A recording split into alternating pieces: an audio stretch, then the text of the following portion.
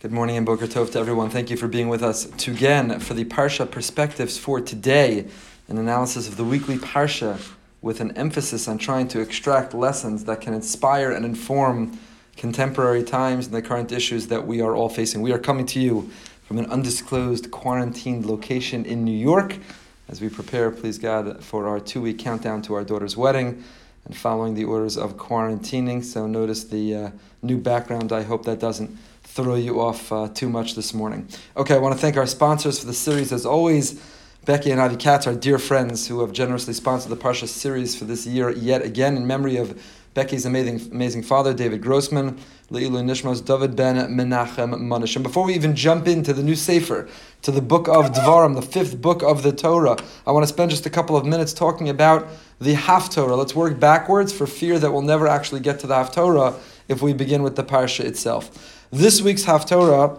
from the Navi Yeshayahu begins with the words Chazon Yeshayahu, and it's known therefore as Shabbos Chazon. Next Shabbos, the Shabbos following Tisha B'Av, is known as Shabbos Nachamu, the Shabbos of comfort, and the Shabbos that precedes Tisha B'Av is known as Shabbos Chazon. Both of those names derive from the introductory words to the Haftorahs. So, Nachamu Nachamu Ami, the words of comfort that follow Tisha B'Av, and this week is Shabbos Chazon, the word that precedes, the Haftorah that precedes Tisha B'Av, which is the image or the mandate, the command of Chazon. Rav Tzadok HaKohen of Lublin, the great Rav Tzadok, points out that if you look, we have three Gimel de Paranusa, we have three Haftorahs that are negative, three Haftorahs that precede Tisha B'Av, that describe what we need to work on, and that anticipate and that predict the destruction, the devastation, the negativity. And then we have the Shivat de Nechemta, the 7 Haftorahs of comfort and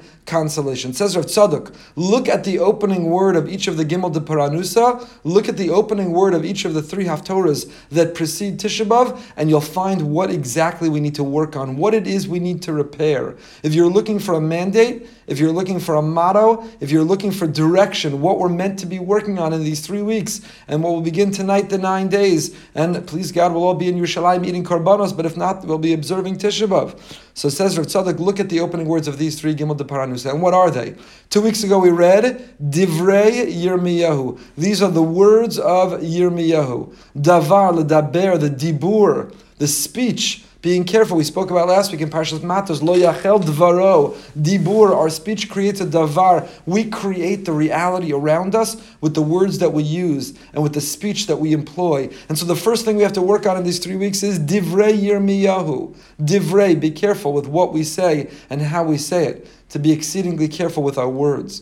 This past Shabbos, we used the opening words of the Haftorah were Shim'u Dvar Hashem. Listen to the words of Hashem. We have to be careful what we listen to, what we accept, how we interpret it, what we take for granted, how we listen. Are we active listeners or passive listeners? Do we listen to learn or do we listen to buy time until we can respond?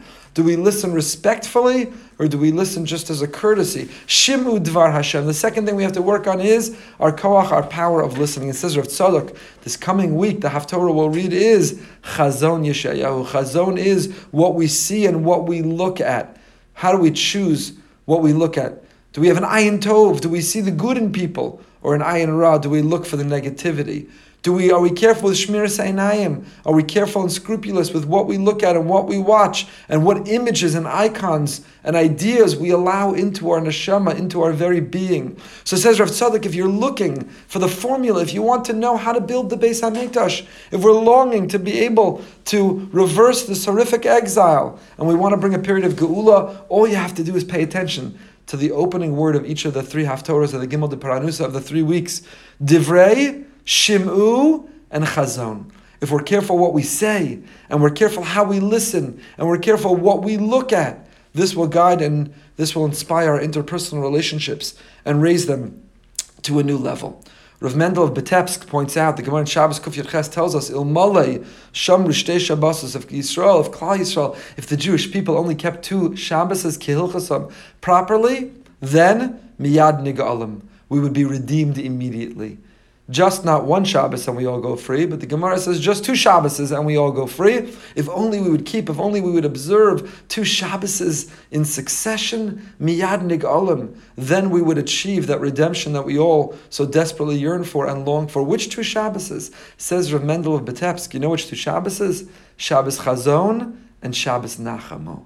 If we really tapped into and understood the pain and the longing, if we really felt the despair and the loss of Shabbos Chazon, and then on the other side, when we come out, we'll feel what it means to be transformed by Shabbos Nachamu, to receive and accept consolation and comfort, even though nothing is different. We'll talk about that more next week. If we properly observe Shabbos Chazon and Shabbos Nachamu, these are the Shtei Shabbosos. Those are the 2 weeks that we're being called upon to observe. Then miyad nigalim. If we'd really tap into them, then we would be free.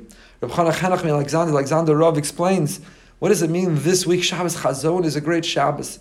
Shabbos Chazon is all kinds of halachas. Can you wear freshly laundered clothing? Can you shower for Shabbos? What are the halachas of a Shabbos that it falls in the 9 days? And yet, we put the 9 days on hold. On this Shabbos, we in fact do get ready. We wash, we prepare, we wear Shabbos clothing, we eat meat, we drink wine. We suspend the regular rules of the 9 days in order to experience a Shabbos Chazon. Where is the gadlus, the Shabbos Gadol in Shabbos Chazon? Where is the greatness in a Shabbos Chazon, which really is a sad Shabbos? What is it we're meant to experience? So the Alexander Rebbe says the following.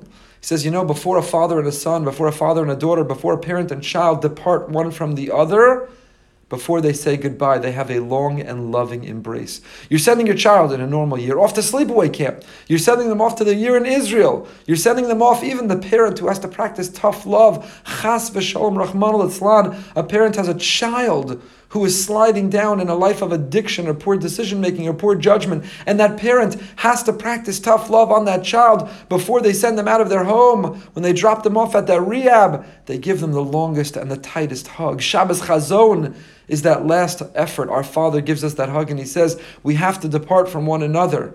We have to separate. I have to withdraw my hashras, hashchina, my divine countenance and presence for whatever reasons we are going to and need to be apart.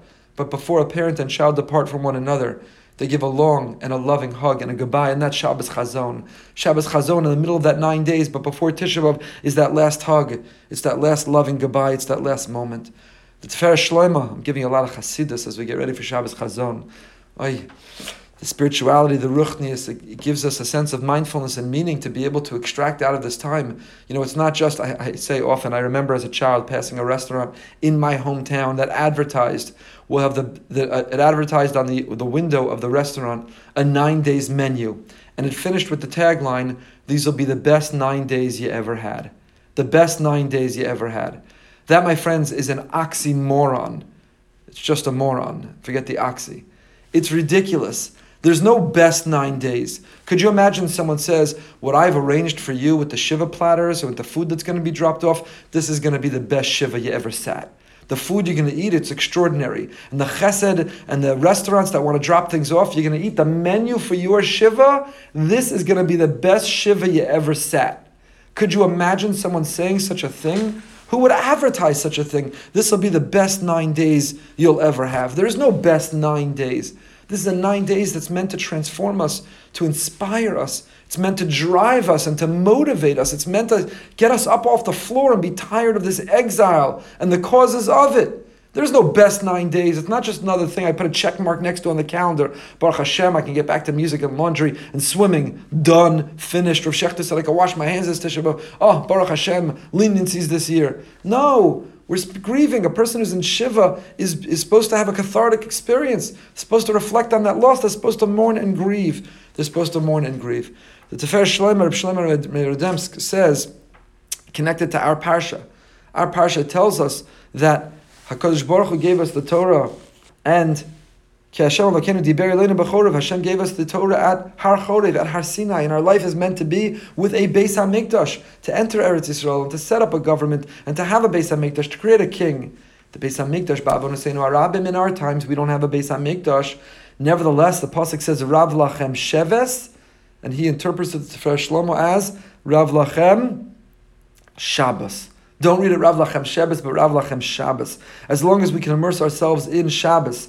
Ki ha'omnam kol ha'moadim hem lefi hazmanim, k'mo she'omer mekadesh Yisrael v'hazmanim V'haya lanu mitzvahs aliyas haregel v'avas hakarbanos zman hazeh ein lanu davar. Aval Shabbos hi kviya v'kayama.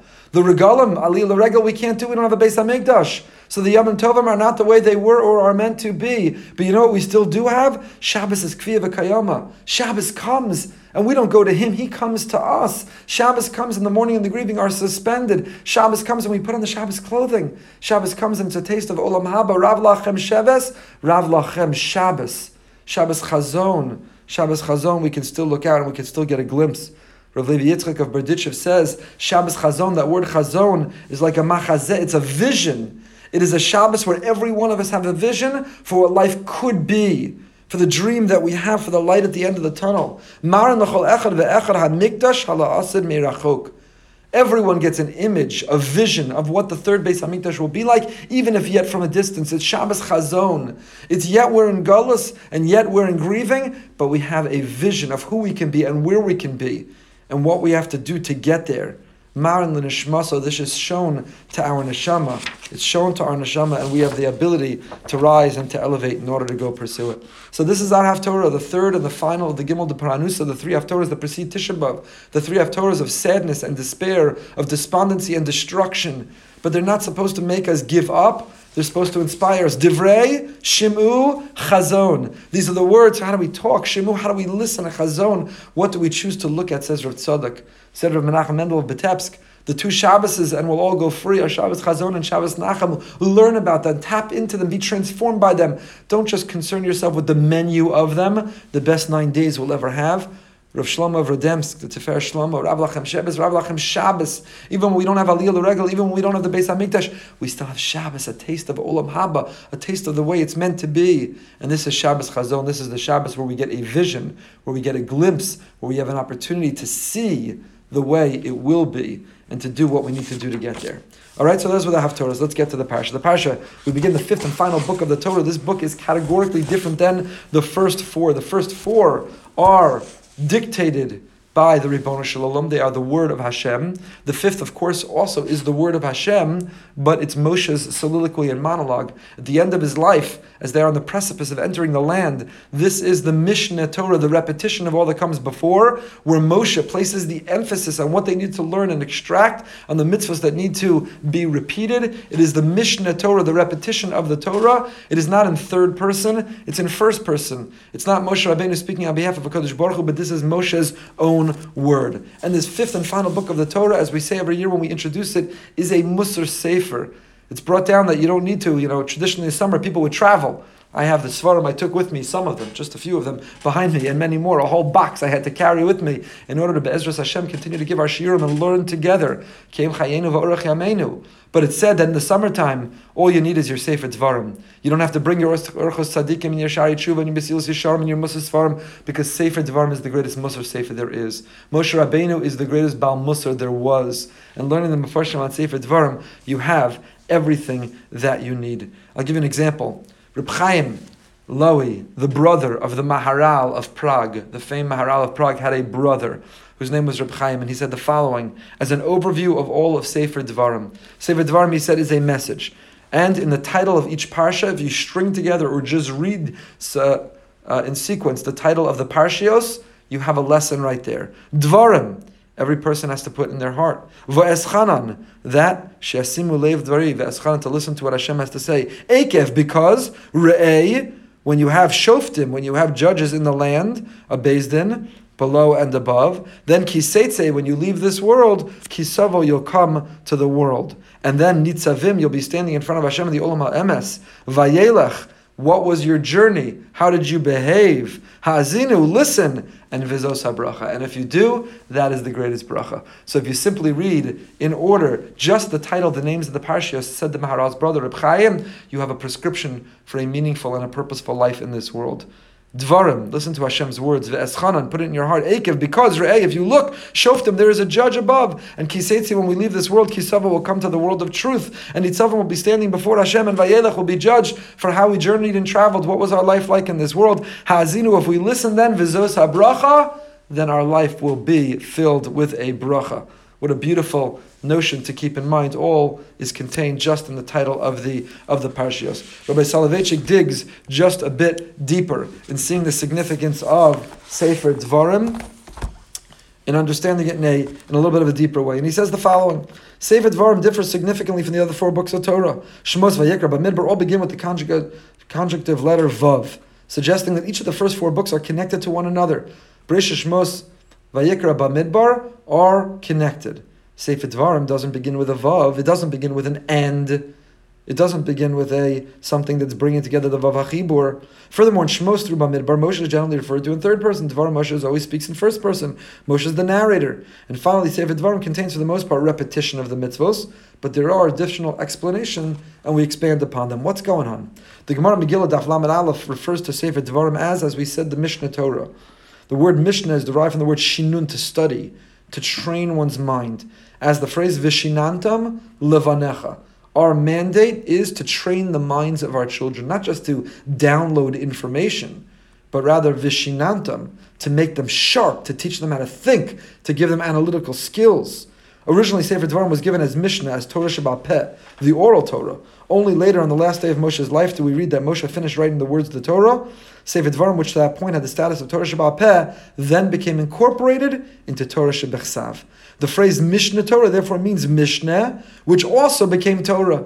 Mishnah, Torah Sheba'al Peh, that became Torah, Torah Shebechsav. So the traditional understanding of the words Mishnah Torah, which I used, Mishnah Torah means the repetition, the summary, the review of the Torah, the Mishnah Torah, which is what the Rambam very brazenly called his work too. The Rambam said, the Gemara, Sifra, Sifri, everything that came before me, I've succinctly organized it into my encyclopedia called the Mishnah Torah. Rav Shechter often points out it was a little brazen and bold with the Rambam to call his set of halacha Mishnah Torah. That's why we call it the Yad HaChazak. It's made up of 14 volumes. We call it the 14-volume work. It's a little bold, a little brazen to call it the Mishnah Torah. But Chazal calls Sefer Dvarim the Mishnah Torah, the repetition of Torah. Only Rabbi Soloveitchik suggests that it doesn't mean the repetition of the Torah. What it means is now a combination of the 2 types of Torah.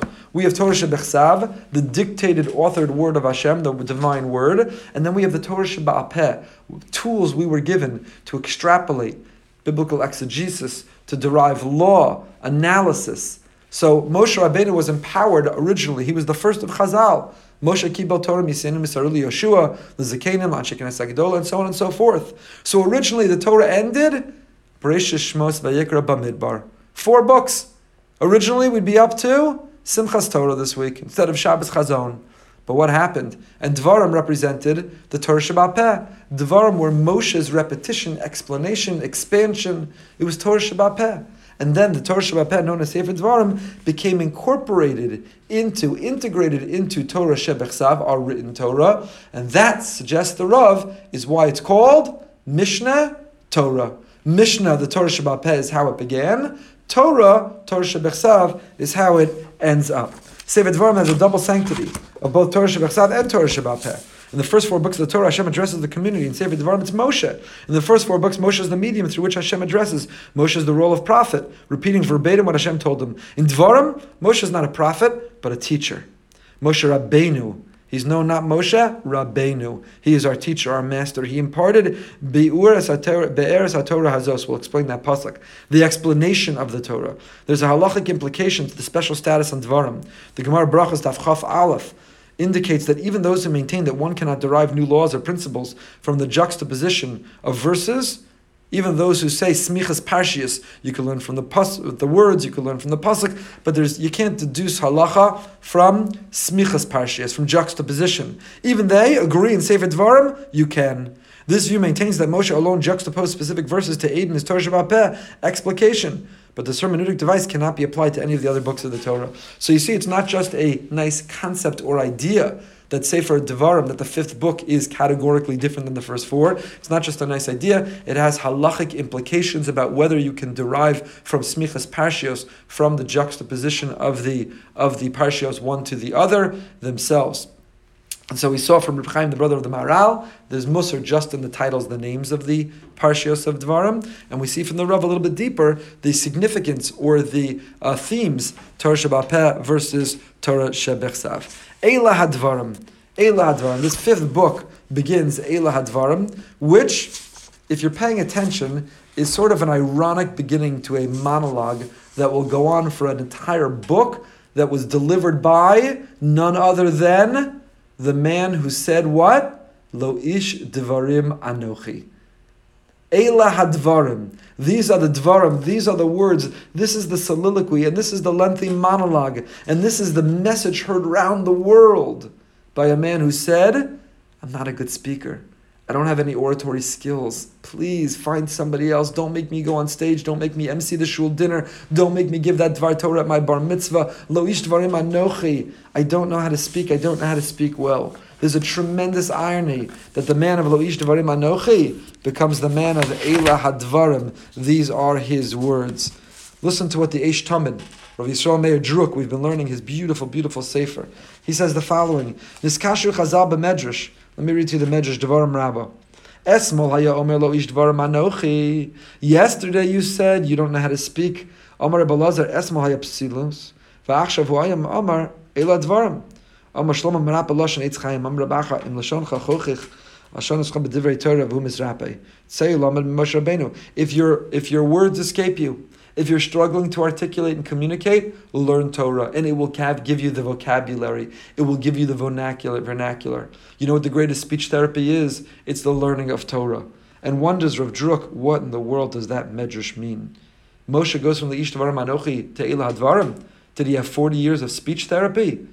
Mistama, the young Jewish girls were speech therapists. They always have been. So he had his pick of the litter. He could choose who would be a speech therapist throughout the Midbar. 40 years, men too. I'm not discriminating. Jewish men, Jewish women. Speech therapists. Did Moshe have 40 years of speech therapy? So that he originally was recruited. He said, Lo ish dvarim anochi, I don't speak well. And by the end he says, Eila hadvarim, I want to prove that I now know how to speak. He fixed his stutter. He fixed his stammer. What happened?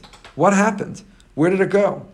Moshe Rabbeinu atzmo kashen is bakish le'ashliach ligol Yisrael Mitzrayim uvesoch k'dei tafkid zeh olav leikanis lo l'daberim. He was supposed to come and speak to Paro, and he said lo ish dvarim anochi.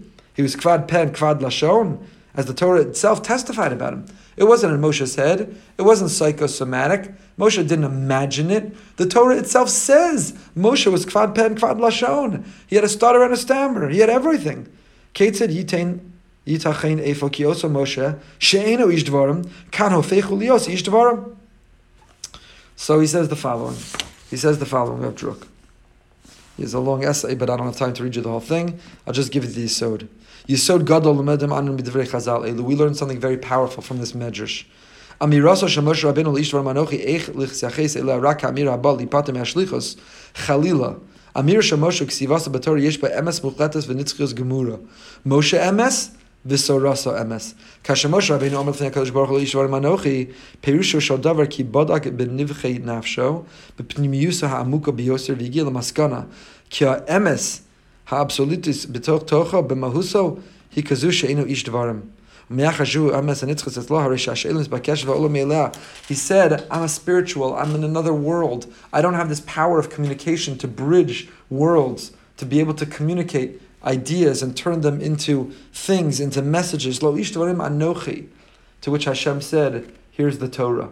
The Torah gives you the tools. The Torah is the instrument. The Torah gives you the vocabulary. The Torah gives us the capacity. The Torah gives us the capacity. And that's the answer of the Medrash. The same mouth that said, Lo ish dvarim anochi, the same mouth that was inhibited and shy and ashamed, the same mouth that didn't have the courage to be able to speak, once he received the Torah, knew how to make it happen. Zoe tshuvas ha-Medrash, b'shvil shenis'asek b'Torah nisrapei l'shono. Ein ze rak ripoi pashat kachol ha-trufos ba'olam. Moshe didn't take a medicine. He didn't have speech therapy. He didn't engage some brand new novel idea how to correct his stammer. Moshe Rabbeinu amar lo ish dvarim anochi v'amirasa zui nitzchus built in the same ripoi TV.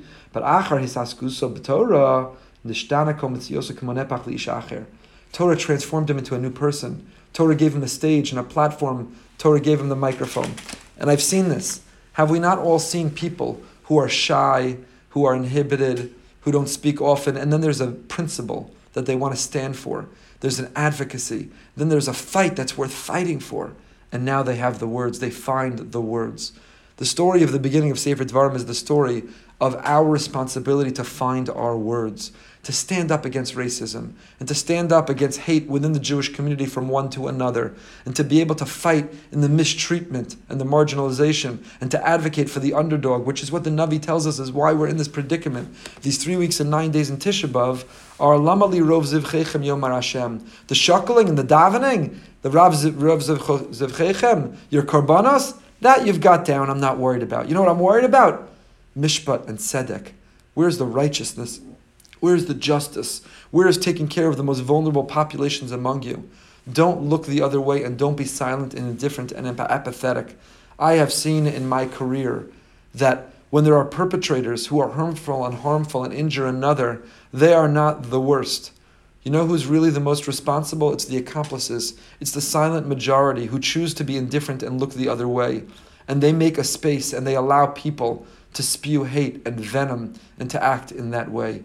Lo ish dvarim anochi, the person who says, I don't speak well and I don't have the words, and please don't put me in that position, becomes the Eila hadvarim. Because when he said Lo ish dvarim anochi, says Rav Druk, when did he say those words? Before Matan Torah, before he went down to Mitzrayim. That's when he hesitated and paused and said, nah, not for me, I don't need to be the shul president. Nah, not for me, I don't need to be the chair of the committee. Find somebody else. But once the Torah was given, and that gave him the vocabulary, once the Torah was given and he had the ability, he went from the Lo ish dvarim anochi to Eila hadvarim.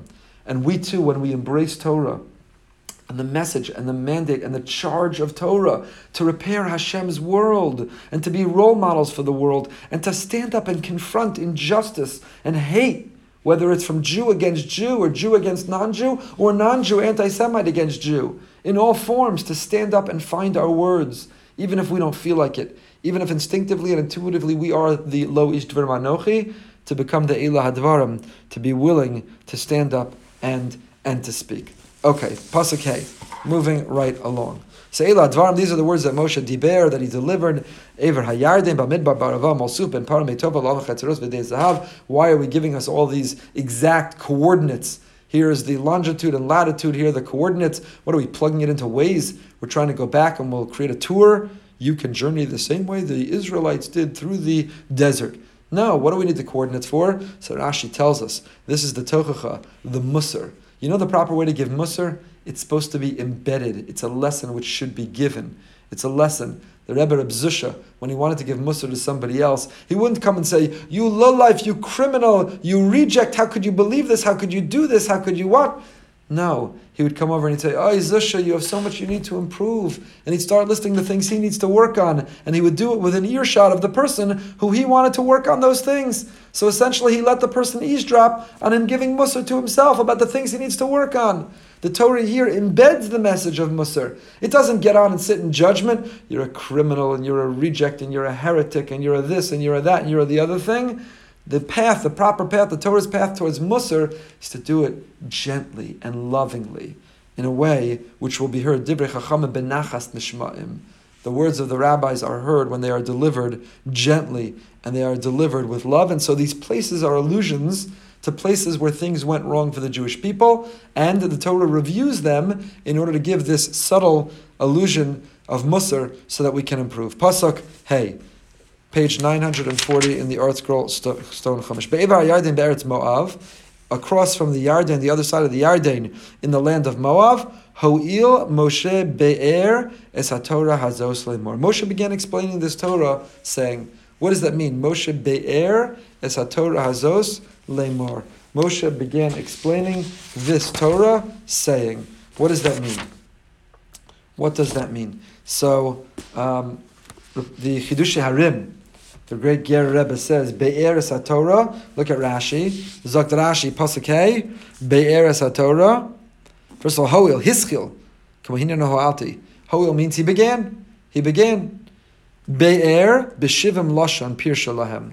Moshe Rabbeinu is in the Midbar, and he's giving the Torah over in how many languages? How many languages? 70 languages. And I ask you a very simple question. What is this, the Boker Raton synagogue, where you have a melting pot of people who come from all over the world? Spanish, French, English, Yiddish, Hebrew. I can't even count 70 languages. Moshe had to give the Torah in 70 languages. Rashi quotes the tradition. What does it mean, Be'er? He translated Koren, Art Scroll, whatever other printing press. He translated the Torah, Be'er. He translated it into 70 languages. They all came from Mitzrayim. They all spoke Egyptian, and maybe they were Ivrim, they spoke Hebrew. So at most 2 languages the Torah needed to be in. Why 70 languages? Be'er Torah Shivim Lashon, in 70 languages. So said the Tzaddik, the Chedushei Arim, the Gerer Rebbe, what was the reason 70 languages? It wasn't for the here and then. It wasn't for the generation in the desert. You know why Moshe, originally, when he first received and transmitted the Torah, in the original receiving and in the original transmission, he already translated into 70 languages. You know why? It's a message to us. For the Jew in France, and the Jew in Spain, and the Jew in America, and the Jew in Eastern Europe in the 1800s speaking Yiddish, and of course the Jew in Israel who's speaking the Lashon HaKodesh, the language that should bind us all. It's 70 languages as a message that the Torah was not only relevant to one people in one time, with one culture, in one place. The Torah is relevant wherever and whenever we are. The Torah is timeless in his messages. And that's Moshe Be'er es HaTorah Hazos. He extrapolated and he taught this Torah. Why? 70 languages, so we would know that whenever and wherever we go and we are, the Torah is relevant. The Torah has messages. The Torah is timeless. The Torah is speaking to each and every one of us in the language we understand. There are no excuses. And the same is true for us today, my dearest friends. If you struggle, if you have a limited background in Jewish learning, there are no excuses. We have incredible Jewish publications today in almost every language. There are no excuses. You can learn and you can listen in so many languages. Torah is accessible. And so the excuse, I don't know, I don't speak, I can't understand, is no longer Moshe Be'er es HaTorah Hazos. Rabbi Soloveitchik also catches on to this word, and he says the following. Rashi interprets the phrase to mean that Moshe translated the Torah into 70 languages. According to the Sifri, however, the word Be'er doesn't mean translate. The word Be'er, according to the Sifri in Piska 4, means to explain and to teach. And this was Moshe Be'er. Remember what the Rav said at the beginning, Eila Hadvarim. The Mishnah, Torah. It started as Torah Sheba'al Peh, and it became incorporated and integrated into Torah Shebechsav. So therefore, Moshe Be'er, what we're about to read, this journey we're about to go on, this 5th and final book of the Torah, is Torah Sheba'al Peh. Moshe Be'er. It is our learning with our Rebbe Moshe Rabbeinu, the Torah Sheba'al Peh. According to the Ramban, the word Ho'il indicates that Moshe on his own initiative thought it appropriate to explain the Torah, although Hashem had not explicitly commanded him to do so. Let's look at the Ramban for a moment inside. The Ramban here, on Pasuk Ho'il, Moshe says, the Ramban says,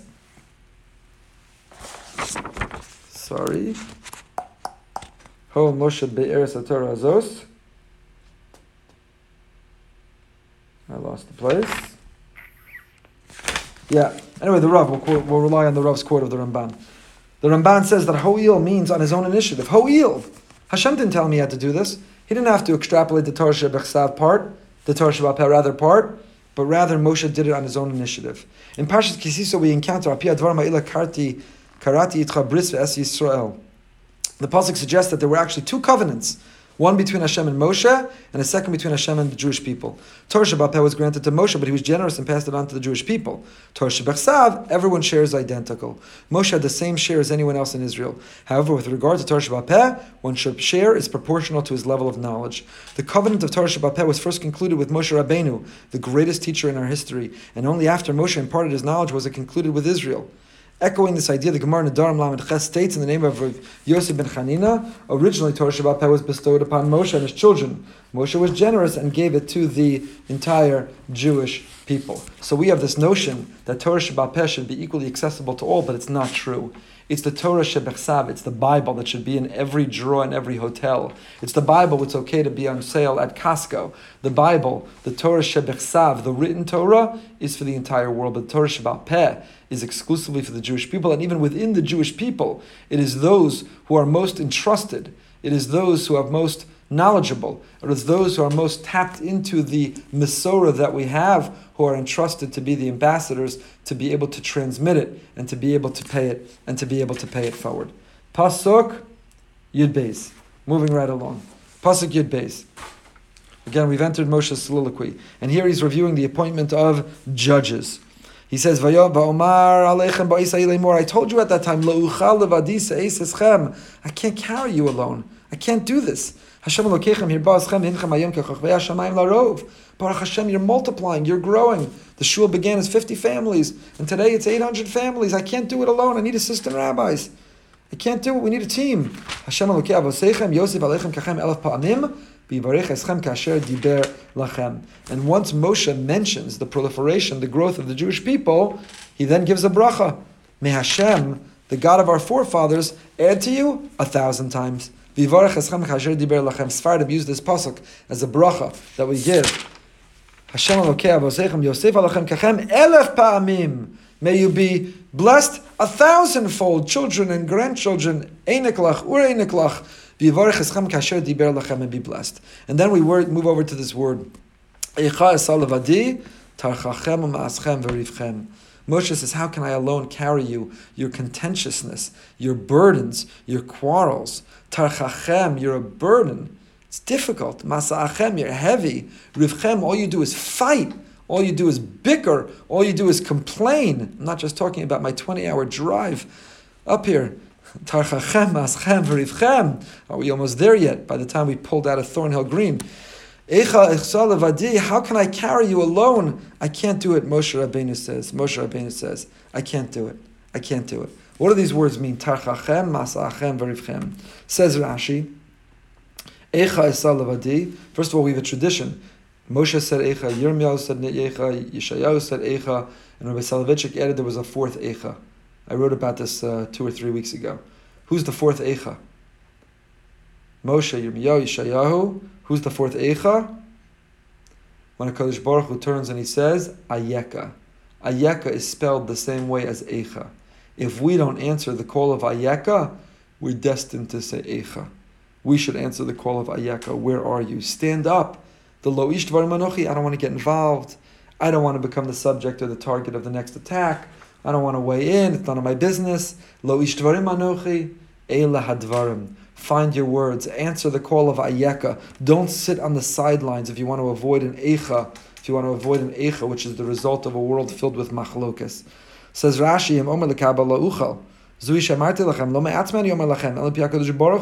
I didn't tell you this on my own. I was representing. I was the messenger of. I was speaking on behalf of the Ribbon Shalom of Hashem. So what are these three categories? Tarchachem, Ma'aschem, V'rivchem. Tarchachem, Alamed Yisrael, Tarchanim. Hayachem mehem roes baldino nutzeach bedin omer yeshli edim lahavi yeshli rayas lahavi mosvani alechem dayanim. Tarchachem was a burden. The judgment was concluded, but you kept bringing more witnesses, more arguments, more contentiousness. Masa'achem, you were waiting malamed shahayu apikorsim. They were apikorsim, heretics. Hiktim Moshe Latzes, in what way were they heretical? Because their ruthless and relentless suspicion and attacks against Moshe Rabbeinu himself. Hiktim Moshe Latzes, if Moshe got up early in the morning to go to shul, Amram Ma'ra ben Amram Latzes, Shema ina shafay b'seich beso. Obviously there's some shalom bayis problems at home. Who goes to work at 5 a.m. and is working until midnight? Who's avoiding their home unless there's shalom bayis problems? Clearly Moshe Rabbeinu has no peace in his own home. Icher Latzes, if he slept in and he went to work a little bit late, he went to the later minyan. Omer, they'd say, Mara ben Amram shelo Latzes, Matam Svurim, Yoshev Yotz Alechem Eitzos, Roz, V'choshev Alechem Machshavos. You know why he's sleeping in? He's not sleeping in. He's at home scheming. He's at home planning. He's at home with ideas about how to steal from the discretionary fund, how to manipulate the shul leadership and the lay board. Moshe's at home. He couldn't win. If he got up early, they had suspicious and sarcastic and cynical attacks. If he slept in and went to the late minyan, they had what to say about why he was late. He literally, simply could not win. He could not win. He could not win. So says Rav Nachman of Breslov. You know what this means? What's the question on Rashi? I understand. Tarchachem, they were tachanim. They burdened you and they were difficult and they were a pain. Masa'achem, they were heavy, they were weighty in that they were cynical and sarcastic and suspicious. But what does the Rashi call that? What do Chazal call that? Malamed shahayu apikorsim. Why is that apikorsis? Apikorsis is heresy. Why is that a form of heresy that was the attitude? And what's Rivchem? Shahayu rognim. They were just difficult people. They just like to fight. Some people like the fight. They don't want to resolve the fight. The fight is what gives them the endorphin release. They just live for and love the fight. So why is Masa'achem, the fact that they were a suspicious group, why is that apikorsis? Why is that apikorsis? So says Rav Nachman of Breslas, the apikorsis is Masa chaved al shechmo shel adam shechein amamin b'Hashem nakel lo lizmoded b'chol matav elav unikla tamad yodea shu kol beis Hashem avada kol tova lo kein apikoros Masa achaim kaved alav biyoser mishum kach perishasi Masa achem alamet sha'aya apikorsim. Masa achem, weighty and heavy. They walked around heavy and weighty and cynical and sarcastic and negative and attacking. And that Melamed, you see from there, they were apikorsim. What's the connection between the two? Says Reb Nachman so beautifully. You know why? The believer in Hashem, the Mammon, the person who has faith and trust, they're not looking to knock others down. They're not living a suspicious life. They're not looking negatively upon others.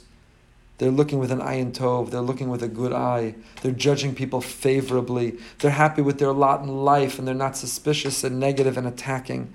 They're living life carefree. They're living life lightweight. They've got a skip in their step because they say, no matter what I face, I could get a flat tire in North Carolina on my way to New York, and it doesn't matter. This is what Hashem has in mind. This is the plan. We'll sit here on the side of the highway as long as it takes, whatever it is.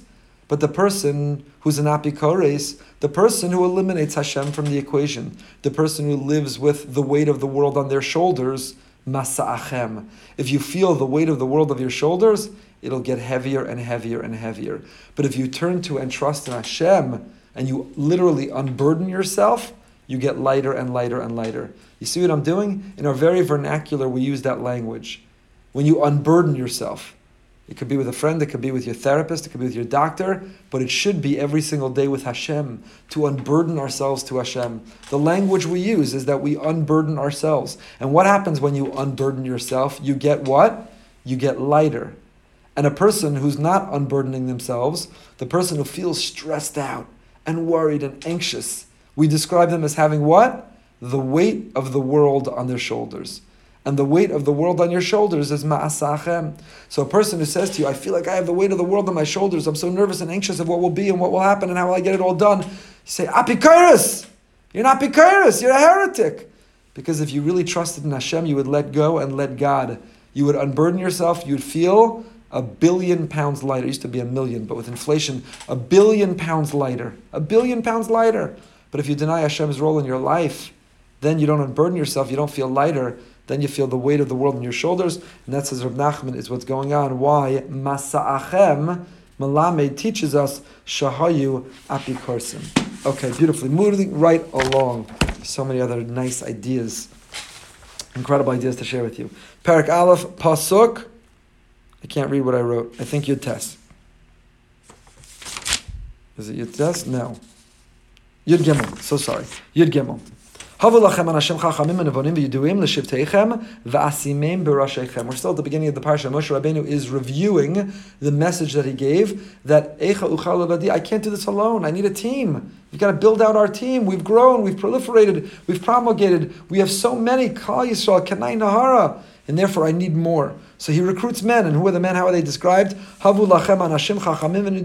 Provide for yourselves distinguished men who are what? Chachamim, they're wise. Nevonim, they're understanding, discerning. Yiduim, they're well known to your tribes. L'shiftechem, they have a reputation. Va'asimem b'rashechem, and I will appoint them as your heads. I'll appoint them as your heads. The Shla Kadosh points out something very beautiful on this pasuk.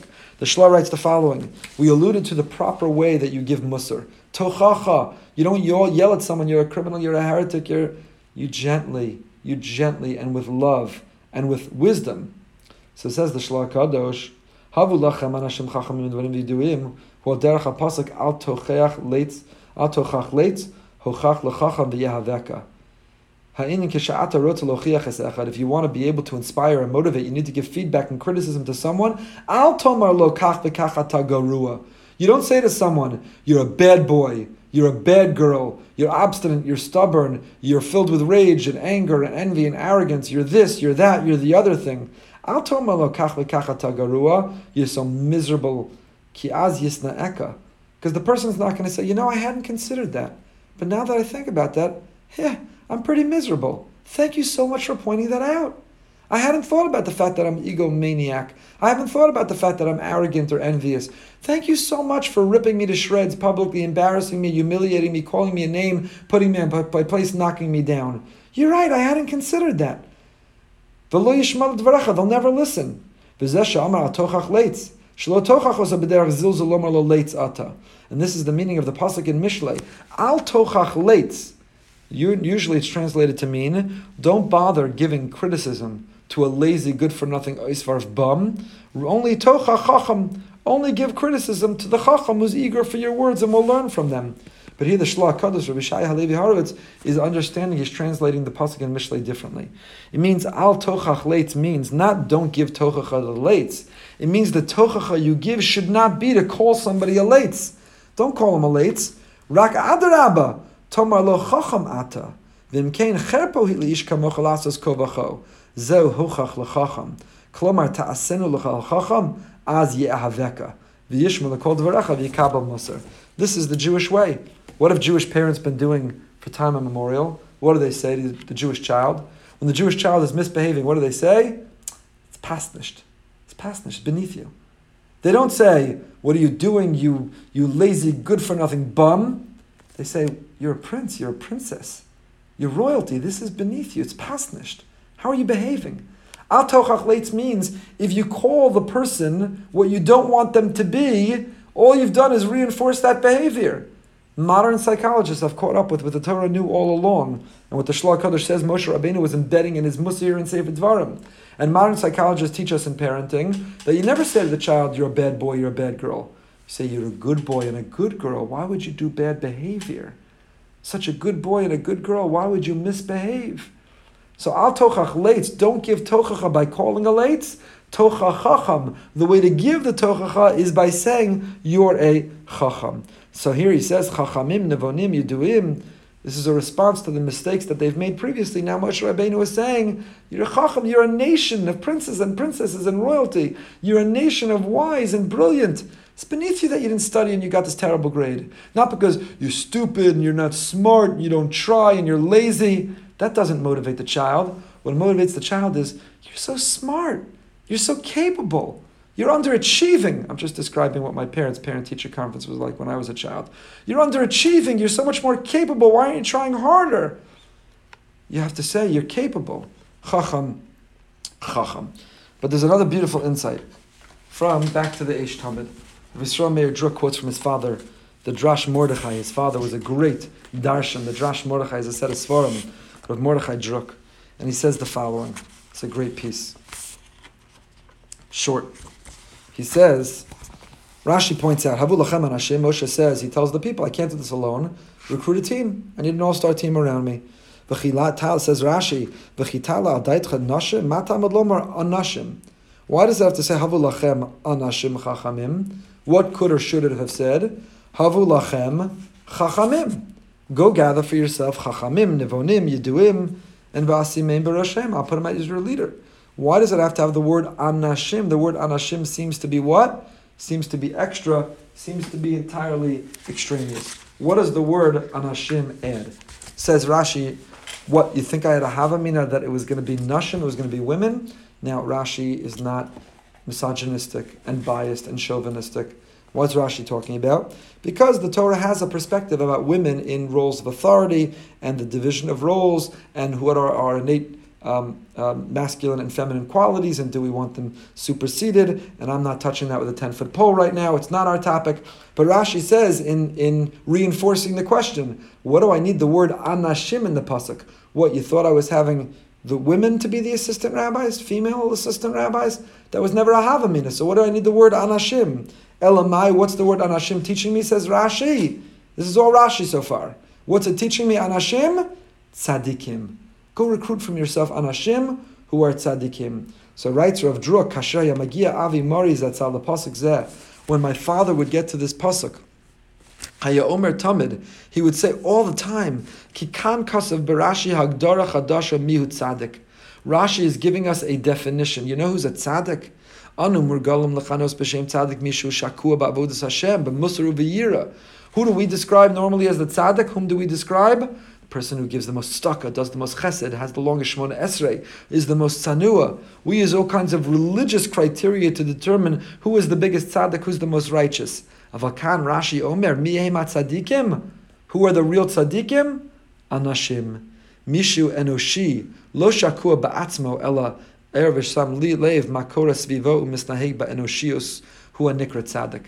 If you're a chevraman, if you're anashim, if you're a person who cares about others, if you're anashim, if you're a good person, a kind person, a menschlich person, that's whom Rashi categorizes and characterizes as the tzaddik, You are the anashim. Sometimes we raise the bar of what it means to be a tzaddik, and we overlook the simple tzaddikim who are the anashim right in front of us. We're staying in a home in our time in this quarantine. The host, the Lazarus family, the most generous people I think I ever met in my life. Their entire family is coordinated to help us. We're quarantining, so they have to shop, deliver, take care. It's embarrassing how far they've gone. They are literally models and symbols of chesed, of tzaddikim. It's incredible. It's incredible.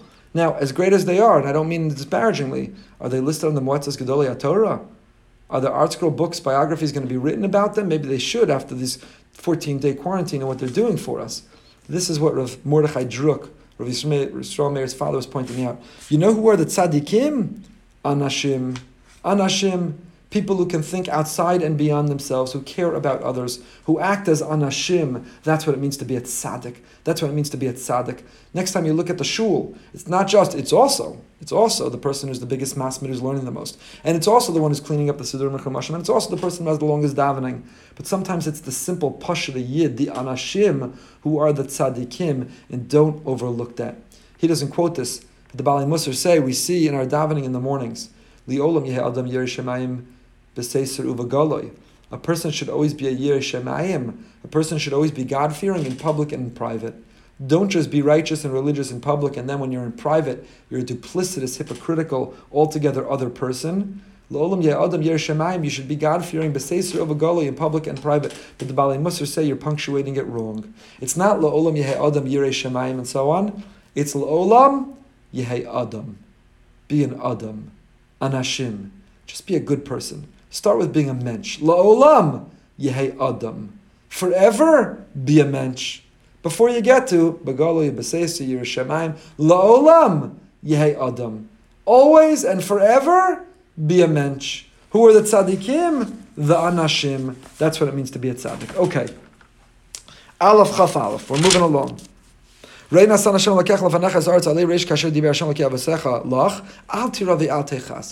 who is reviewing and emphasizing the core and critical parts of Jewish history, now comes a milestone which is a sad one, a milestone which is in fact what led to where we are today. We're observing these 3 weeks and these 9 days, and Tisha B'Av, because the 9th of Av was dedicated on our calendar, designated as an inauspicious day in perpetuity forever, because of the fateful mistake the Meraglim made. The Meraglim came back, they gave a negative report, and as a result of the negative report that the people accepted and received blindly, they gave up on themselves. Lo nuchal, we cannot do this. And then Hashem said, you cry for no reason? You cry for nothing? I'll give you a reason to cry. And we have been crying ever since. So here Moshe Rabbeinu reviews this episode, and there's several questions in his review of this episode. Complicated. So go down to Pasuk Chafei. They went to the land they took from the magnificent fruit, and they brought it down to us. And they brought us back davar. What does that mean? We said the word davar means speech. What does it mean? Vayashivu osanu davar. They brought back davar. They brought us back word. They brought us back word, and they said, good is the land that Hashem our God gives us. What did they bring back? And who is the one who said this? What's going on? Look at Rashi. Look at Rashi. Rashi Pasuk Chafei. They brought us back word. How is it described they brought us back? Vayaridu, they descended. Says Rashi from here, Magid she'eretz Yisrael gavo mikol ha'artos. The land of Israel is the highest of all the lands. I don't know if topographically that's true. I don't know if it's true in terms of the topography of the land of Israel, but certainly spiritually, metaphysically, it's true. Eretz Yisrael. That's why we call it Aliyah. When you move to Israel, you make Aliyah. And when the Raglim returned, they did Yerida. Vayoridu Elenu. They came down, they did Yerida towards us. Vayomru Tova. And they said Tova Haaretz, Miyush Tovasa. Who are the ones, says Rashi, who said this? It's like Rashi, who are the ones who said this? Yehoshua v'Kalev. Yehoshua and Kalev are the ones who said it. Now what does it mean they brought back Davar? This reinforces what we spoke about last week in Matos. In Matos, Lo Yachel Davaro, the word Davar, Dibur and Davar. Speech creates things, creates reality. V'Yeshiva, they brought us back a Davar. How do you bring back a Davar? How do you bring back a thing? It's not a thing, it's an intangible, it's a word. So go back up a little bit and go back up to Pasuk Chav Beis. Moshe Rabbeinu, when he recounts what their mission was, why they were sent, he says, V'yashivu osanu davar, be'eza lashon heim medabrim. What language? Part of the mission of the spies was to investigate what language are they speaking.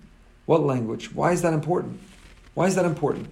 When Eli Cohen, Zichron Levracha, the heroic spy who spied in Syria, and provided us the coordinates that ended up saving the Jewish people in the 6-Day War and the Yom Kippur War. When Eli Cohen spied, did he check what language they were speaking? Which dialect of Arabic? Was that important? Maybe. You know what was much more important? Where are their military stations? What are their soldiers? What are their weapons? What's going on? Be'eza lashon heim medabrim. Why was that important? The Maharal Prague in his Gur Aryeh, in his commentary on this Rashi, says something amazing. He says if you want to know everything about someone, eavesdrop to what they talk about. If you want to know everything about somebody, listen to what they speak about. There's the Eleanor Eisenhower quote that I love, and I often repeat, that small people talk about people. Average people talk about things. Great people talk about ideas. Listen, Eza Lashon Hei Medabrim doesn't mean what language they're speaking. It means what are they speaking about. Small people talk about people. Average people talk about things. Great people talk about ideas. We need to know what we're up against and whom we face. Then you need to eavesdrop and listen in on them, because that will tell us everything about them. So who are the speakers of this? The Pasuk told us, Vayomru, and they said, Tova ha'aretz, the land is good. So Rashi gives what is the obvious answer. Who's the ones who said the land is good, says Rashi? Yoshua and Kalev, the two good spies. There were 12 spies. 10 were negative, 2 were positive. So if this is a positive report, Tova ha'aretz, the land is good, who delivers the positive report? Obviously, it's the positive spies. Clearly, it's Yeshua and Kalev. Azoi zokt Rashi. That is what Rashi says. The Ramban disagrees. I don't have time to read it inside, but the Ramban says no. You know who are the ones? Vayomru, and they is all 12 spies. All 12 spies came back and said, Zavas chalav udvashu. This is a land flowing with milk and honey. True, they described a reality, that the fruit are enormous, that the people are enormous. But all they did was describe a reality. Vayomru, and they said, Tova ha'aretz, the land is good, says the Ramban, is not just Yehoshua and Kalev. It is all the Meraglim. And you know what the Ramban's evidence is? The Ramban provides some compelling evidence. He says, the Jewish people for 2,000 years and beyond, until today, we have been responsible for the fact that we listened to the negative report. Well, I don't understand. If 10 gave a negative report and only 2 gave a positive report, why would we bear responsibility? Why would we be accountable for following the majority? It must be that all 12 gave a positive report and still we accepted and received it negatively. And that's why we are held accountable. So Rashi and the Ramban disagree about who are the Vayomru, who are the ones who said, Tova ha'aretz, the land is good. So what happened? Where did we go wrong? If according to the Ramban, they all came back and reported the land is good, then where did we go wrong? So look at the next pasuk. V'lo avisem la'alos v'tamru es pi Hashem Elokeichem. But you didn't want to go up and you rebelled. V'teiragnu ba'alechem. And what did you do? You slandered. Regilus. V'teiragnu ba'alechem. You slandered in your tents. V'tomer b'sinas Hashem osanu otzionu mitzrayim. That Hashem took us out of Egypt. Why? Because He hates us. He took us out because He hates us. Says Rashi. What does it mean Hashem took us out because He hates us? B'sinas Hashem utanu. You ever punish a child, a young child? What do they usually scream? I hate you! You hate me.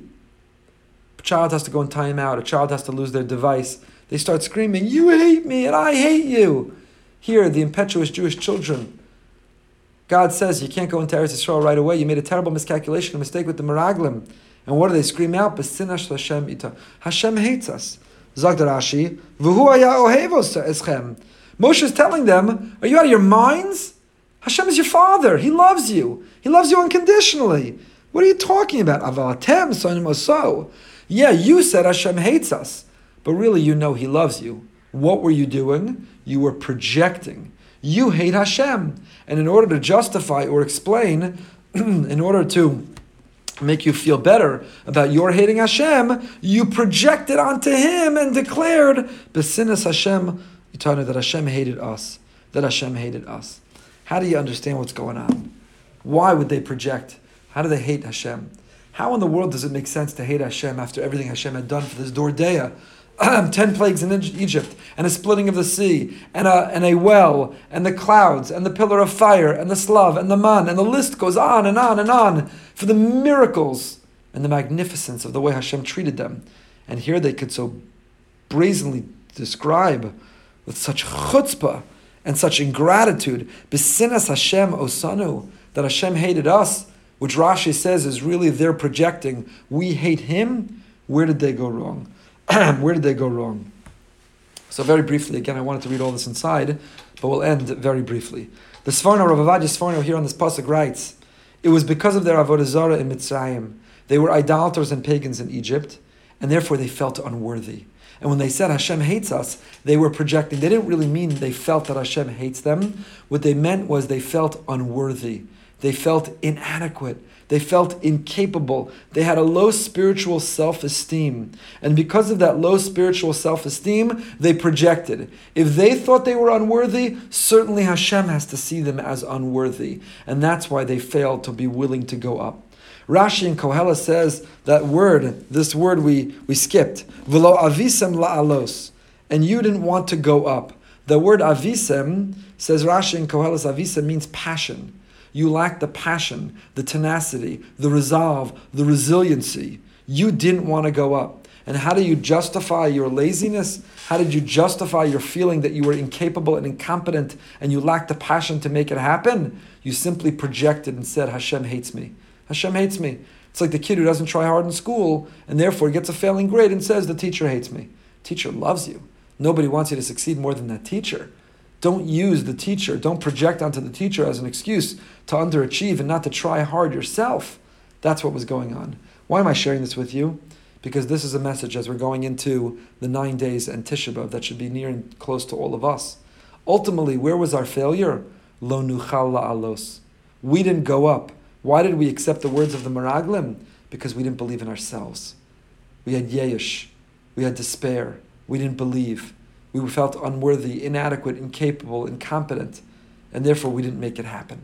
And if we want to change our reality and bring a geula, we have to get up off the floor and get out of our state of mourning and grief, and we have to see in ourselves the capacity, and that's part of Shabbos Chazon, to come full circle to the way we began.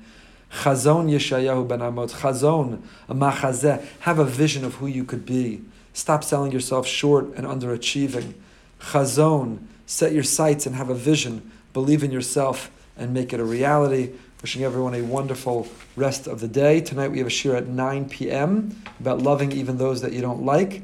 Tomorrow morning, 10 minutes of meaning at 8:15, Mesilas Yesharim. 8:45, Living with Emunah. And tomorrow night, our wonderful Behind the Bima continues. Stay happy, stay holy, stay healthy. If you're watching on YouTube, please subscribe to our YouTube channel. Even if you're not, consider it, and have a great day.